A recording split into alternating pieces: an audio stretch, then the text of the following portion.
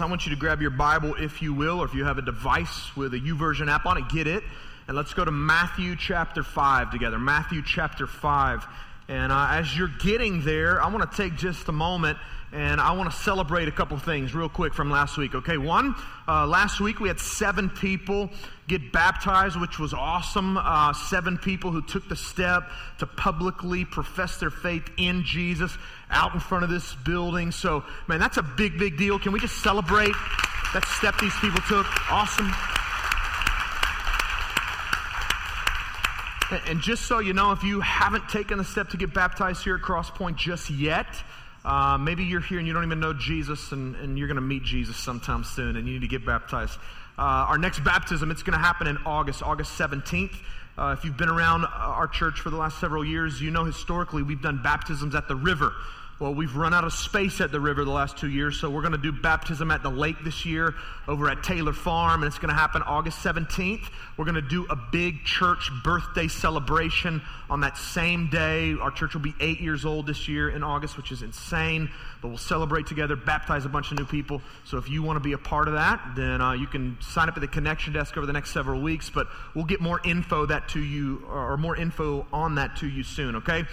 The next thing I want to celebrate is the fact that last Sunday we put a charge out to the church for community makeover project leaders.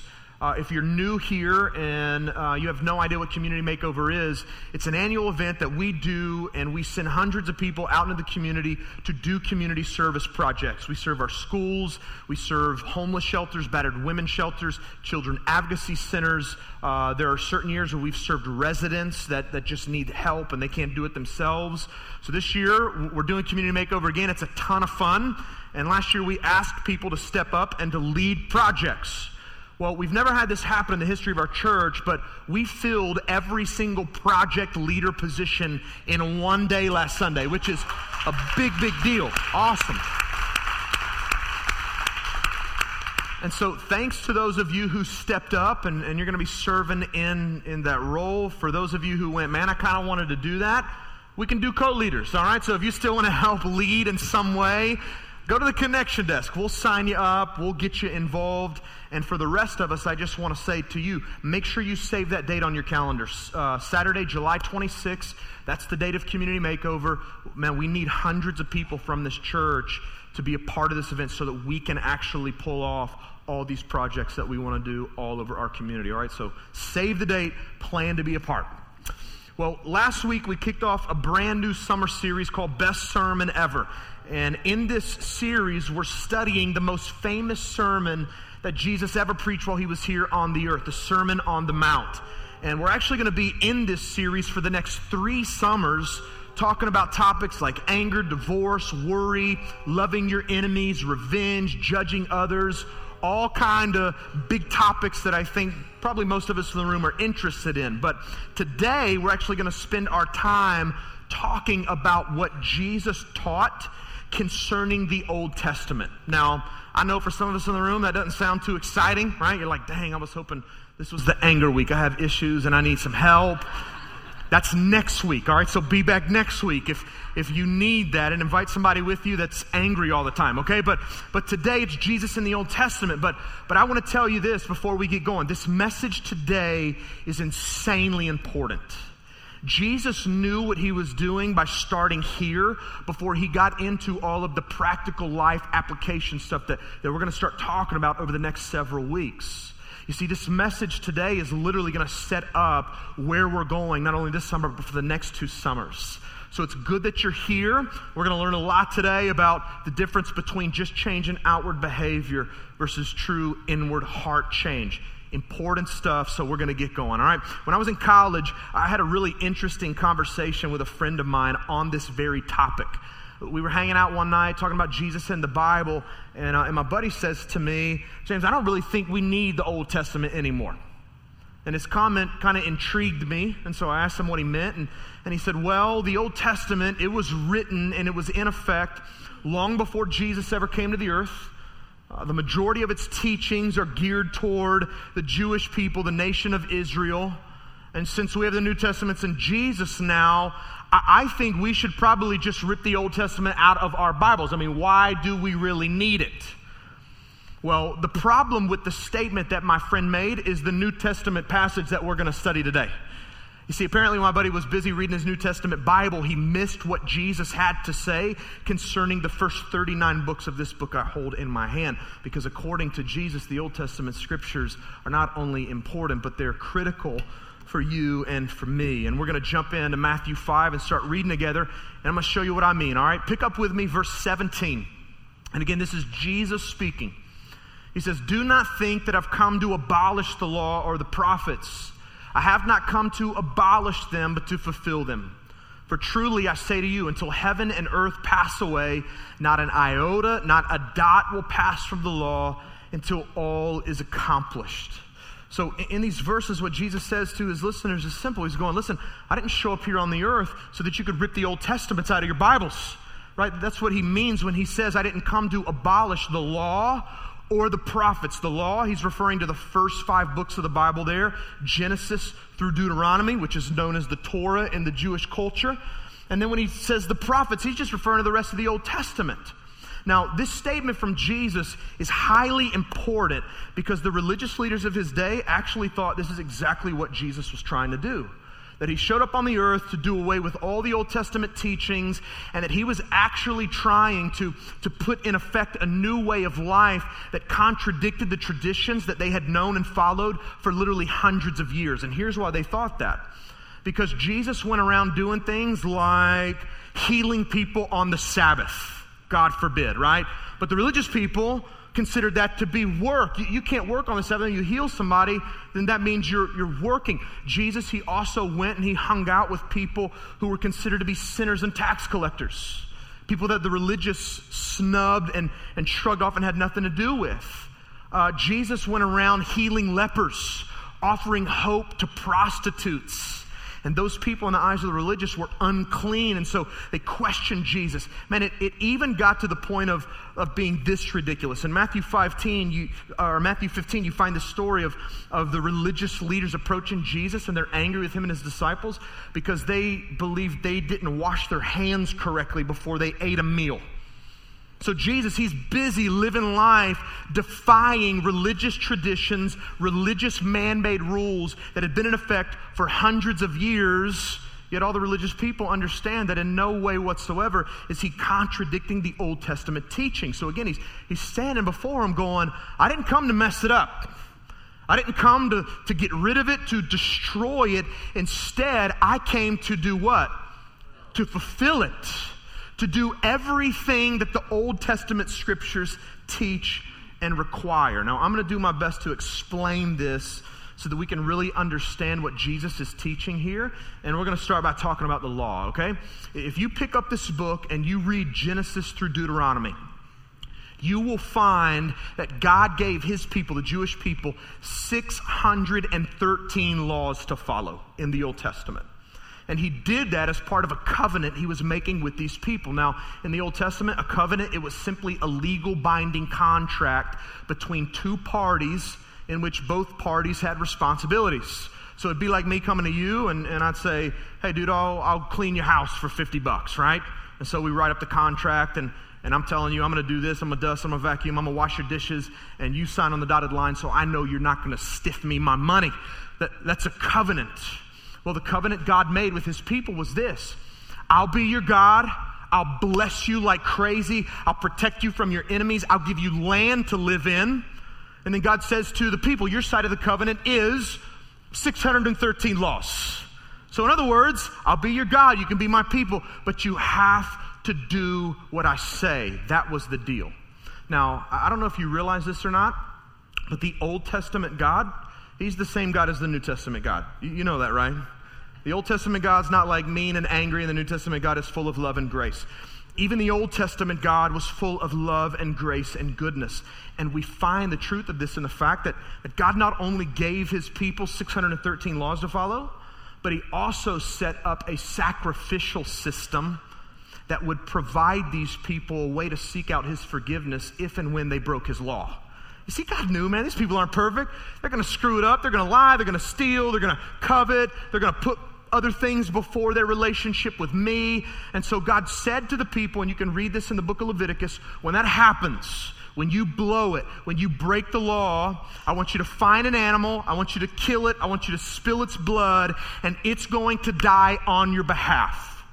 You see, we know from the scriptures, and this is a consistent theme throughout the Bible, that the penalty of sin, the penalty of breaking the law of God is what?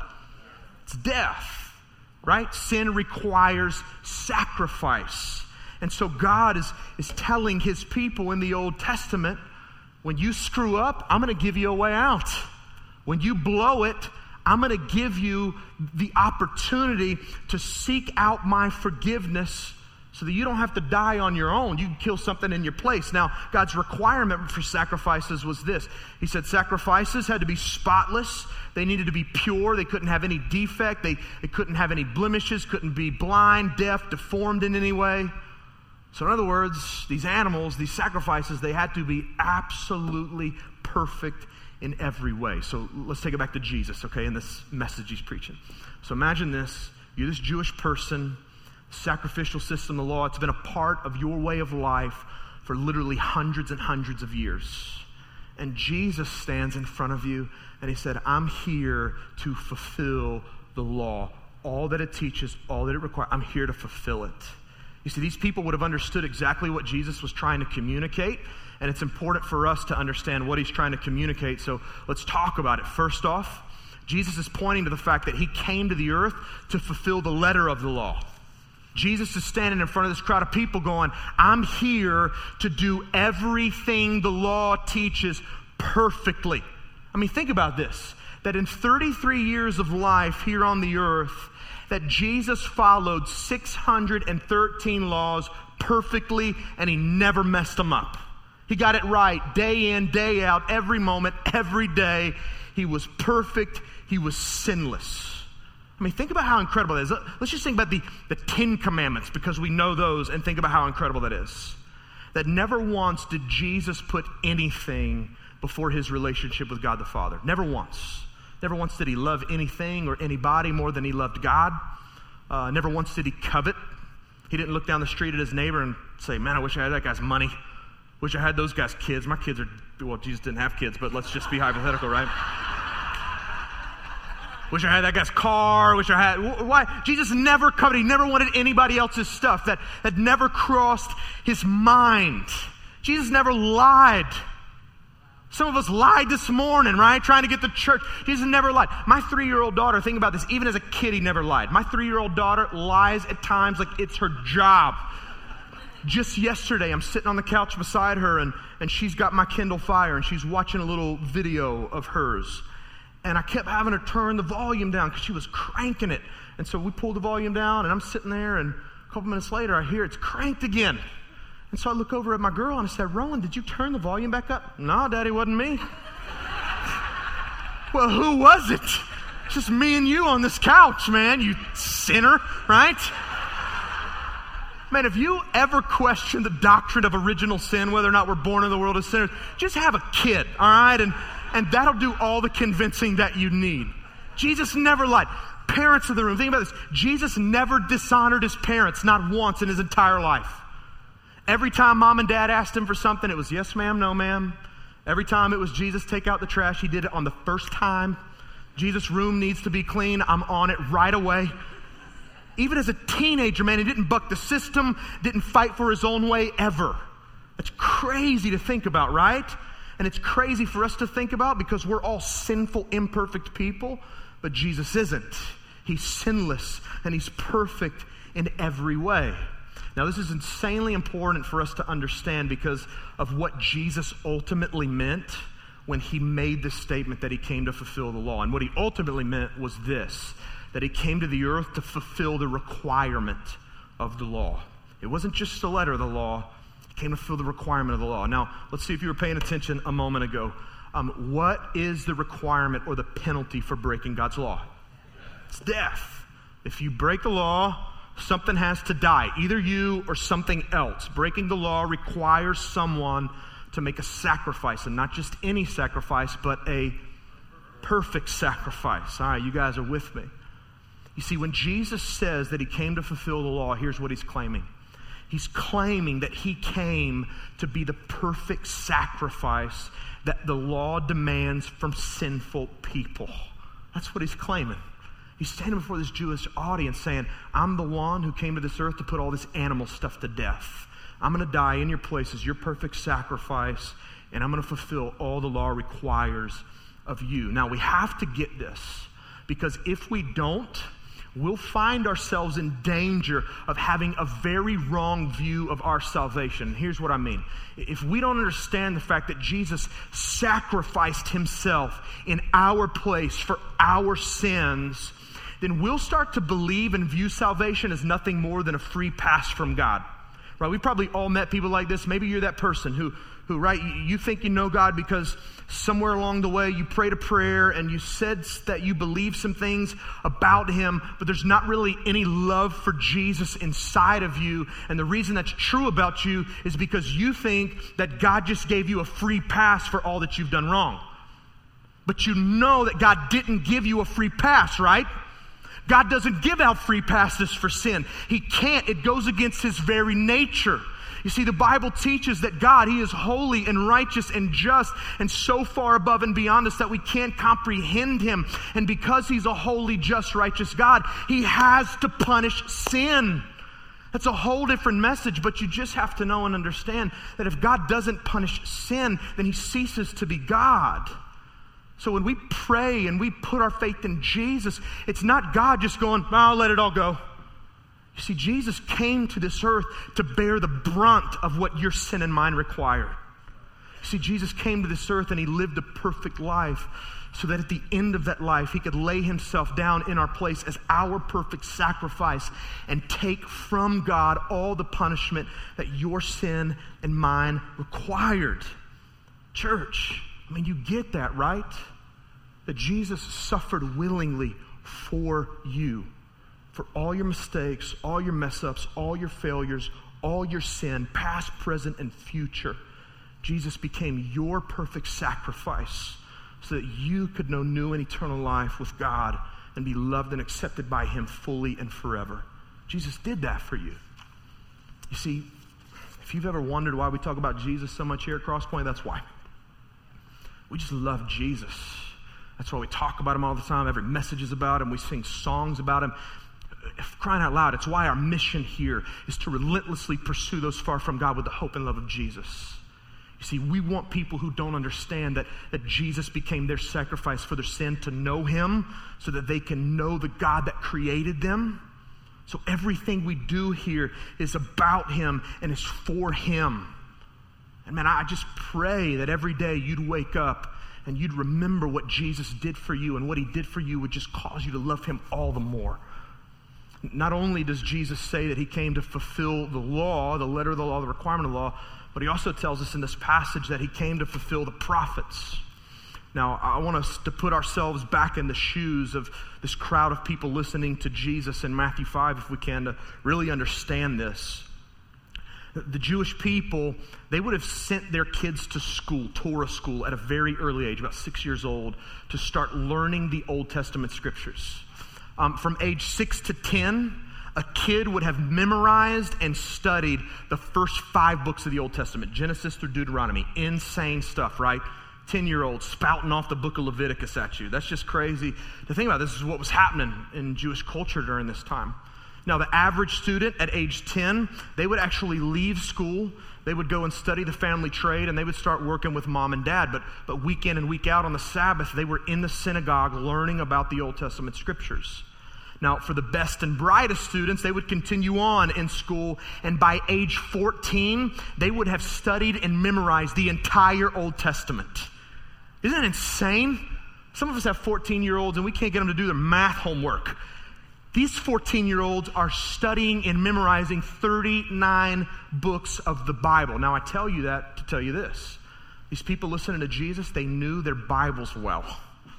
They knew that time and time again in the Old Testament that prophet after prophet spoke about a Messiah, a Savior, that God would eventually send into the world one day to lay his life down as a perfect sacrifice for the sins of people once and for all. I've said this before, but I'll say it again. Over 300 times in the Old Testament, these prophets are saying when the Savior comes, when the perfect sacrifice comes, here's what he's going to look like. Here's where he's going to be born. Here's what he's going to do. Here's how he's going to suffer. And what's crazy about this passage is we find Jesus standing before this crowd of people, Sermon on the Mount, going, you know all the prophets have taught about the Savior, the coming Messiah? I'm here. I'm him. I'm standing right in front of you. I'm here to fulfill everything that they said would be true about me. Absolutely amazing stuff. So what does knowing this about Jesus and the Old Testament mean for us today? That's a really, really important question. Well, here's what it means simply. It means that instead of ripping the Old Testament scriptures out of our Bibles, that we should actually love the Old Testament, that we should study it, and that we should seek to live out its teachings in the same way that we do the New Testament. Now, if you're wondering, James, do I have to obey all those 613 laws? We'll get to that at the end, okay? Just hang in there with me. But listen, this whole book is about one person, and his name is Jesus. Both old and new, it's all about him. So love this book, read it every day, and do what it says, and I promise it'll change your life. Now, I want to give you two specific reasons that you should love the Old Testament scriptures and read them on a regular basis. And if you were here last year when we preached the book of Galatians, I gave you these same two reasons then, but I'm giving them to you again because they're important, all right? First is this. We should love the Old Testament, read it all the time because it points us to our sin. It points us to our sin. I'm sure you've noticed all these mirrors on stage by now. Some of you might have light reflected in your eyes. We apologize for that. But think about this. What's the purpose of a mirror? To see yourself. It shows you your reflection. So, you go stand in front of the mirror to have something on my face. Does your shirt look okay? My pants too tight, right? That's what you do. You check yourself out. It shows you what you look like. Imagine that you were out in the yard working all day. It's summertime, so we're doing that. You've been doing landscaping, cutting grass, putting mulch down. And so you walk in, you're disgusting, you're sweaty, and you look in the mirror, and what you see is the fact that your face is dirty, covered in sweat. You got pieces of mulch stuck on you. You're just nasty. Well, what are you going to do after you see yourself? You're going to clean yourself up, aren't you? You're going to wash your face. You're going to hop in the shower. What you're not going to do is this. You're not going to grab the mirror off the wall and start rubbing the mirror on your face to try and clean your face up, are you? That would be weird, and we would all think you were weird, and we wouldn't want to be your friend because normal people don't do stuff like that. What you're not going to do is use the thing that showed you what you really look like to clean yourself up. And it's the same with the Old Testament law. You see, God gave us the law so that we could see what we really look like. He didn't give us the law so that we would take it and try to fix ourselves with it. He gave us the law so that in trying to follow it, we'd understand we can't and how desperate we are or how desperately we need His grace and His salvation. He gave us the law to expose us, church.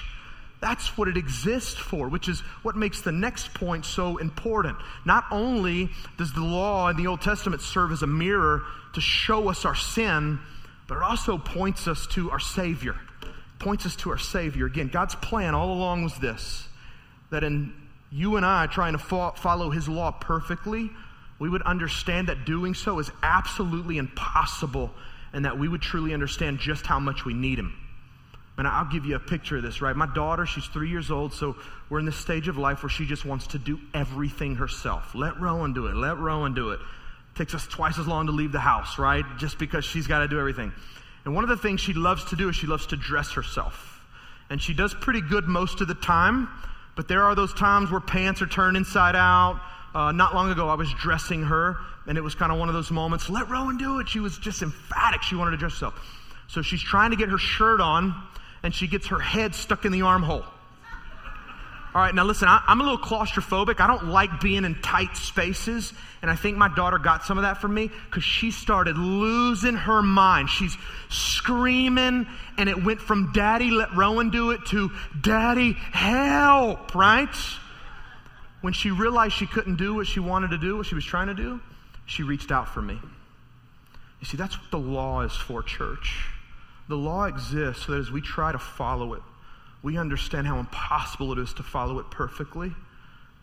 And as a result of that, what we do is we reach out to God, our Heavenly Father, for the help and for the grace we need. And what the prophets in the Old Testament did for us was beautiful.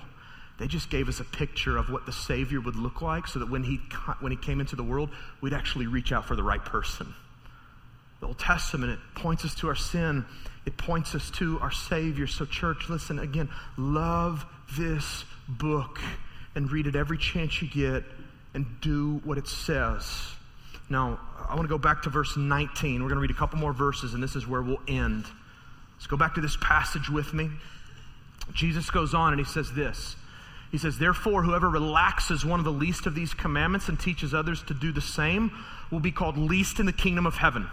But whoever does them and teaches them will be called great in the kingdom of heaven. For I tell you, unless your righteousness exceeds that of the scribes and Pharisees, you'll never enter the kingdom of heaven. Now, the statement from Jesus had to completely shock and maybe even discourage the crowd of people in front of him, and here's why. Because the two groups of people that he mentioned, the scribes and the Pharisees, they were known as the most righteous people in society. Like, I know we bust a lot on Pharisees today, and rightfully so. Jesus busted on Pharisees throughout the New Testament, and rightfully so. They were self-righteous, arrogant men, and so, they're deserving of that, in my opinion. But you have to understand, in that culture, these men were highly, highly respected. They were experts at all things church and religion. Their morality was off the charts. People actually wanted to be them and be like them, but most people were realistic and understood that was never going to be the case.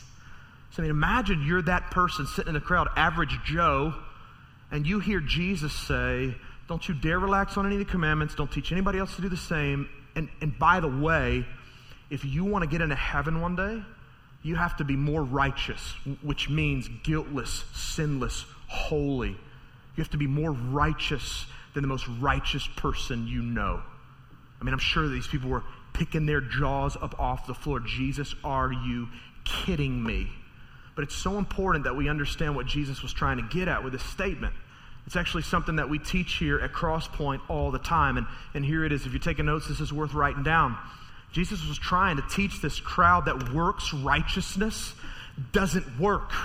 That works righteousness doesn't work. In other words, we can work as hard as we want to follow the commands of God in order to make ourselves righteous, holy, sinless, guiltless, so that we can then come into the presence of God and say, God, look how awesome I am. Don't you love me? Don't you accept me? But the problem is that's impossible. It doesn't work. Man, be as good as you want. Come to church as much as you want. Serve all you want. Give all the money you want. Be nice to every person you come in contact with. And I'm telling you, it will still fall short of working your way into a relationship with God. I've said this before. God doesn't look for good people. He's looking for perfect people. And that jacks us up because none of us are perfect. So what we need is somebody who can make us perfect. You see, the Pharisees missed this. They thought truly, if we can just manipulate enough of our outward behavior, we can be good enough for God. And Jesus was going, no, you can't, bro. You can't. That doesn't work like that. Works of righteousness doesn't work. You don't work your way into righteousness. You see, church, instead, we need someone or something outside of us to make us righteous, to make us perfect, so that we can have a relationship with God. We need someone not just to manipulate our outward behavior. We need someone who can change the inside of us, who can change our hearts, give us new desires, a new way of thinking and living. And this is exactly where Jesus comes into play. You see, because Jesus lived a perfect life and died in our place as our perfect sacrifice, he actually has the ability and power to make us righteous people. Like, church, you get that the cross, it didn't only provide a way for your sins to be forgiven, right? The cross also provided a way for you to be made into a perfect, righteous person in the sight of God. 2 Corinthians 5:21 tells us this, that Jesus at the cross, he became our sin. He who knew no sin became our sin, so that in him we might become the righteousness of God. Like, how crazy is it that Jesus offers us a straight up trade? Like, give me all your sin, all your mistakes, all your baggage, all your failures. I'll die for that stuff as your sacrifice so that it can be forgiven.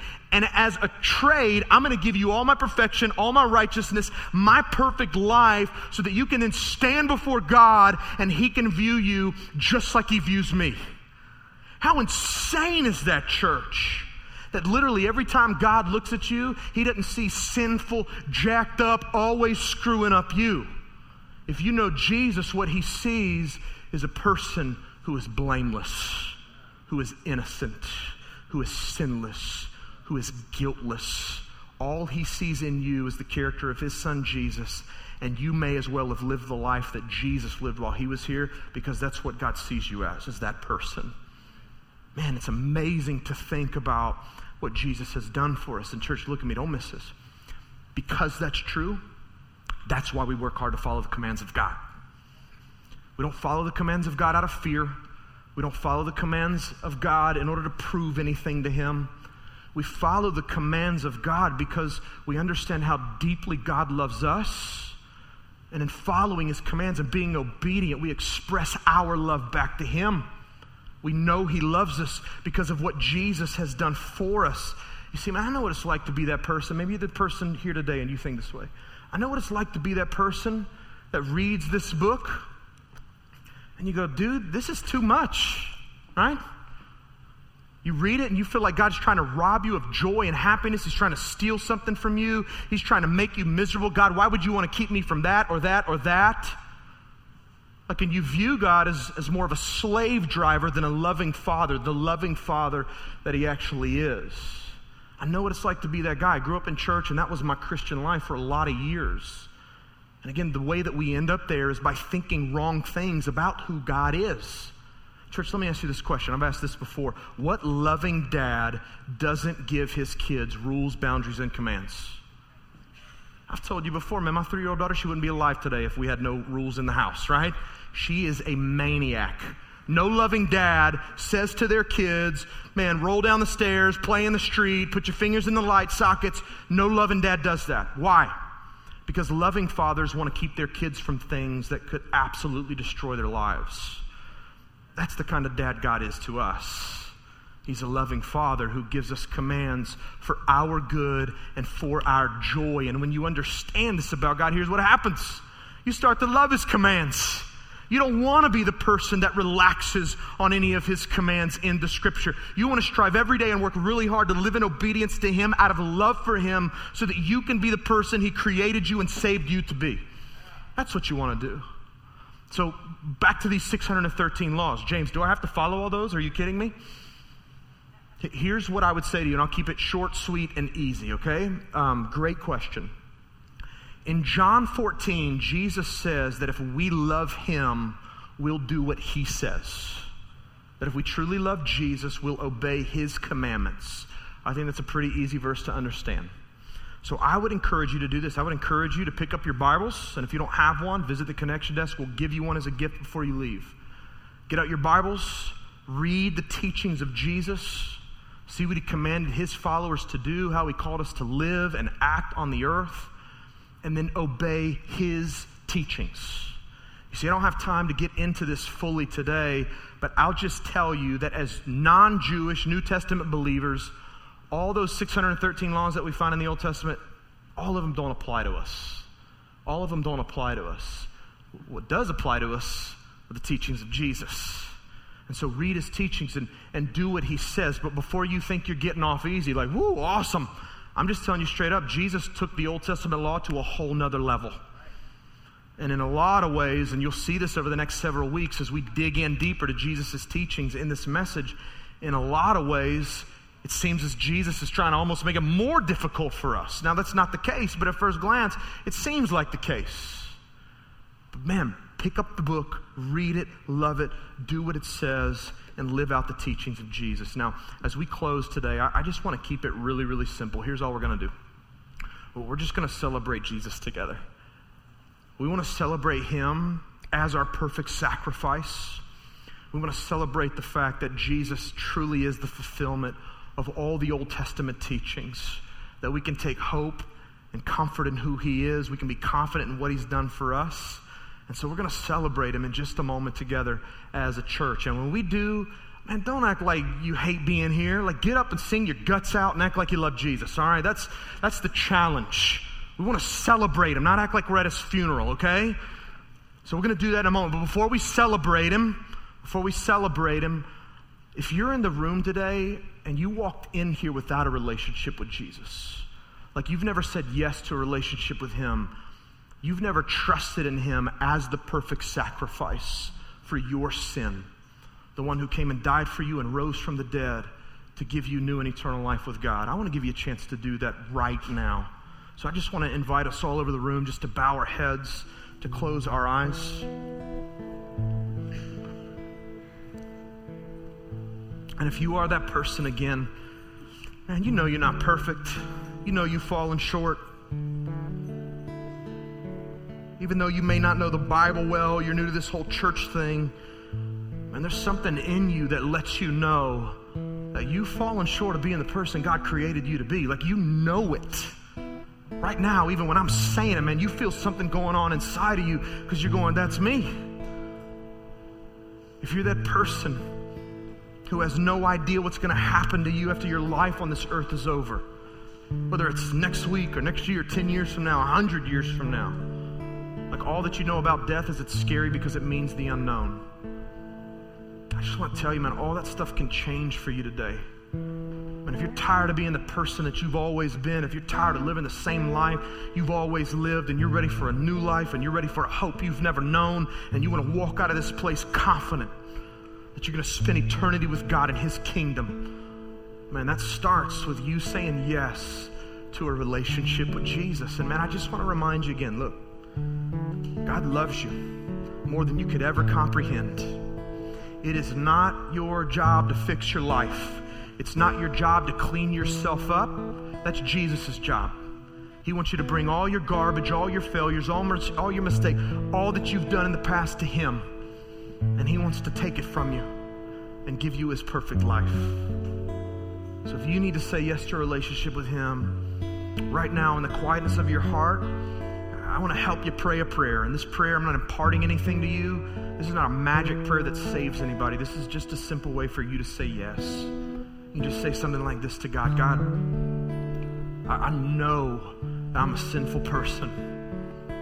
God, I understand that I have fallen short time and time again of being the person that you created me to be.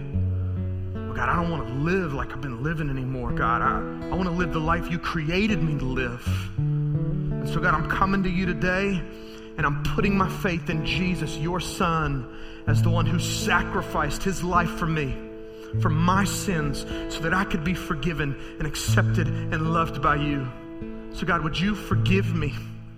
I believe that Jesus not only died for my sins, but I believe he rose from the dead 3 days later so that I could be made a new person, a righteous person in your sight, and so that I could have eternal life with you. So God, would you do that for me? God, would you make me a new person? God, would you give me heaven? God, save me, rescue me. I say yes to Jesus. And if you just prayed with me and you said yes for the first time, man, I'm going to go ahead and give you a heads up. In just a moment when we sing, I'm going to ask you to take a step.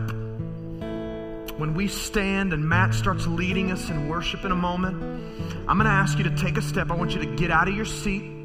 I want you to walk to the lobby that you came in through. And in that lobby, there's going to be a team of people waiting on you with some resources. They want to put these resources in your hand. They're our gift to you. They're going to help you get started in your brand new relationship with Jesus. Now, listen, I know that can seem intimidating. I know that can seem overwhelming. But just know, man, we want to celebrate with you what God's done in your life. If you need to bring a friend, bring a friend. If you need to bring a stranger, bring a stranger. We're going to cheer you on. Don't be scared. Man, take a step for Jesus today and let us know you said yes. God, would you just let your presence fall in this place? God, we pray your Holy Spirit would work and move, and that not a single person could walk out of this room unchanged today. God, thank you for the way that you love us. Thank you for the sacrifice you made for us. God, we celebrate you today. We love you, and we pray this in the name of our Savior and Lord Jesus Christ. Amen. I want to invite you to stand. If you said yes, I want you to head toward the lobby. The rest of us, let's celebrate Jesus together. Come on.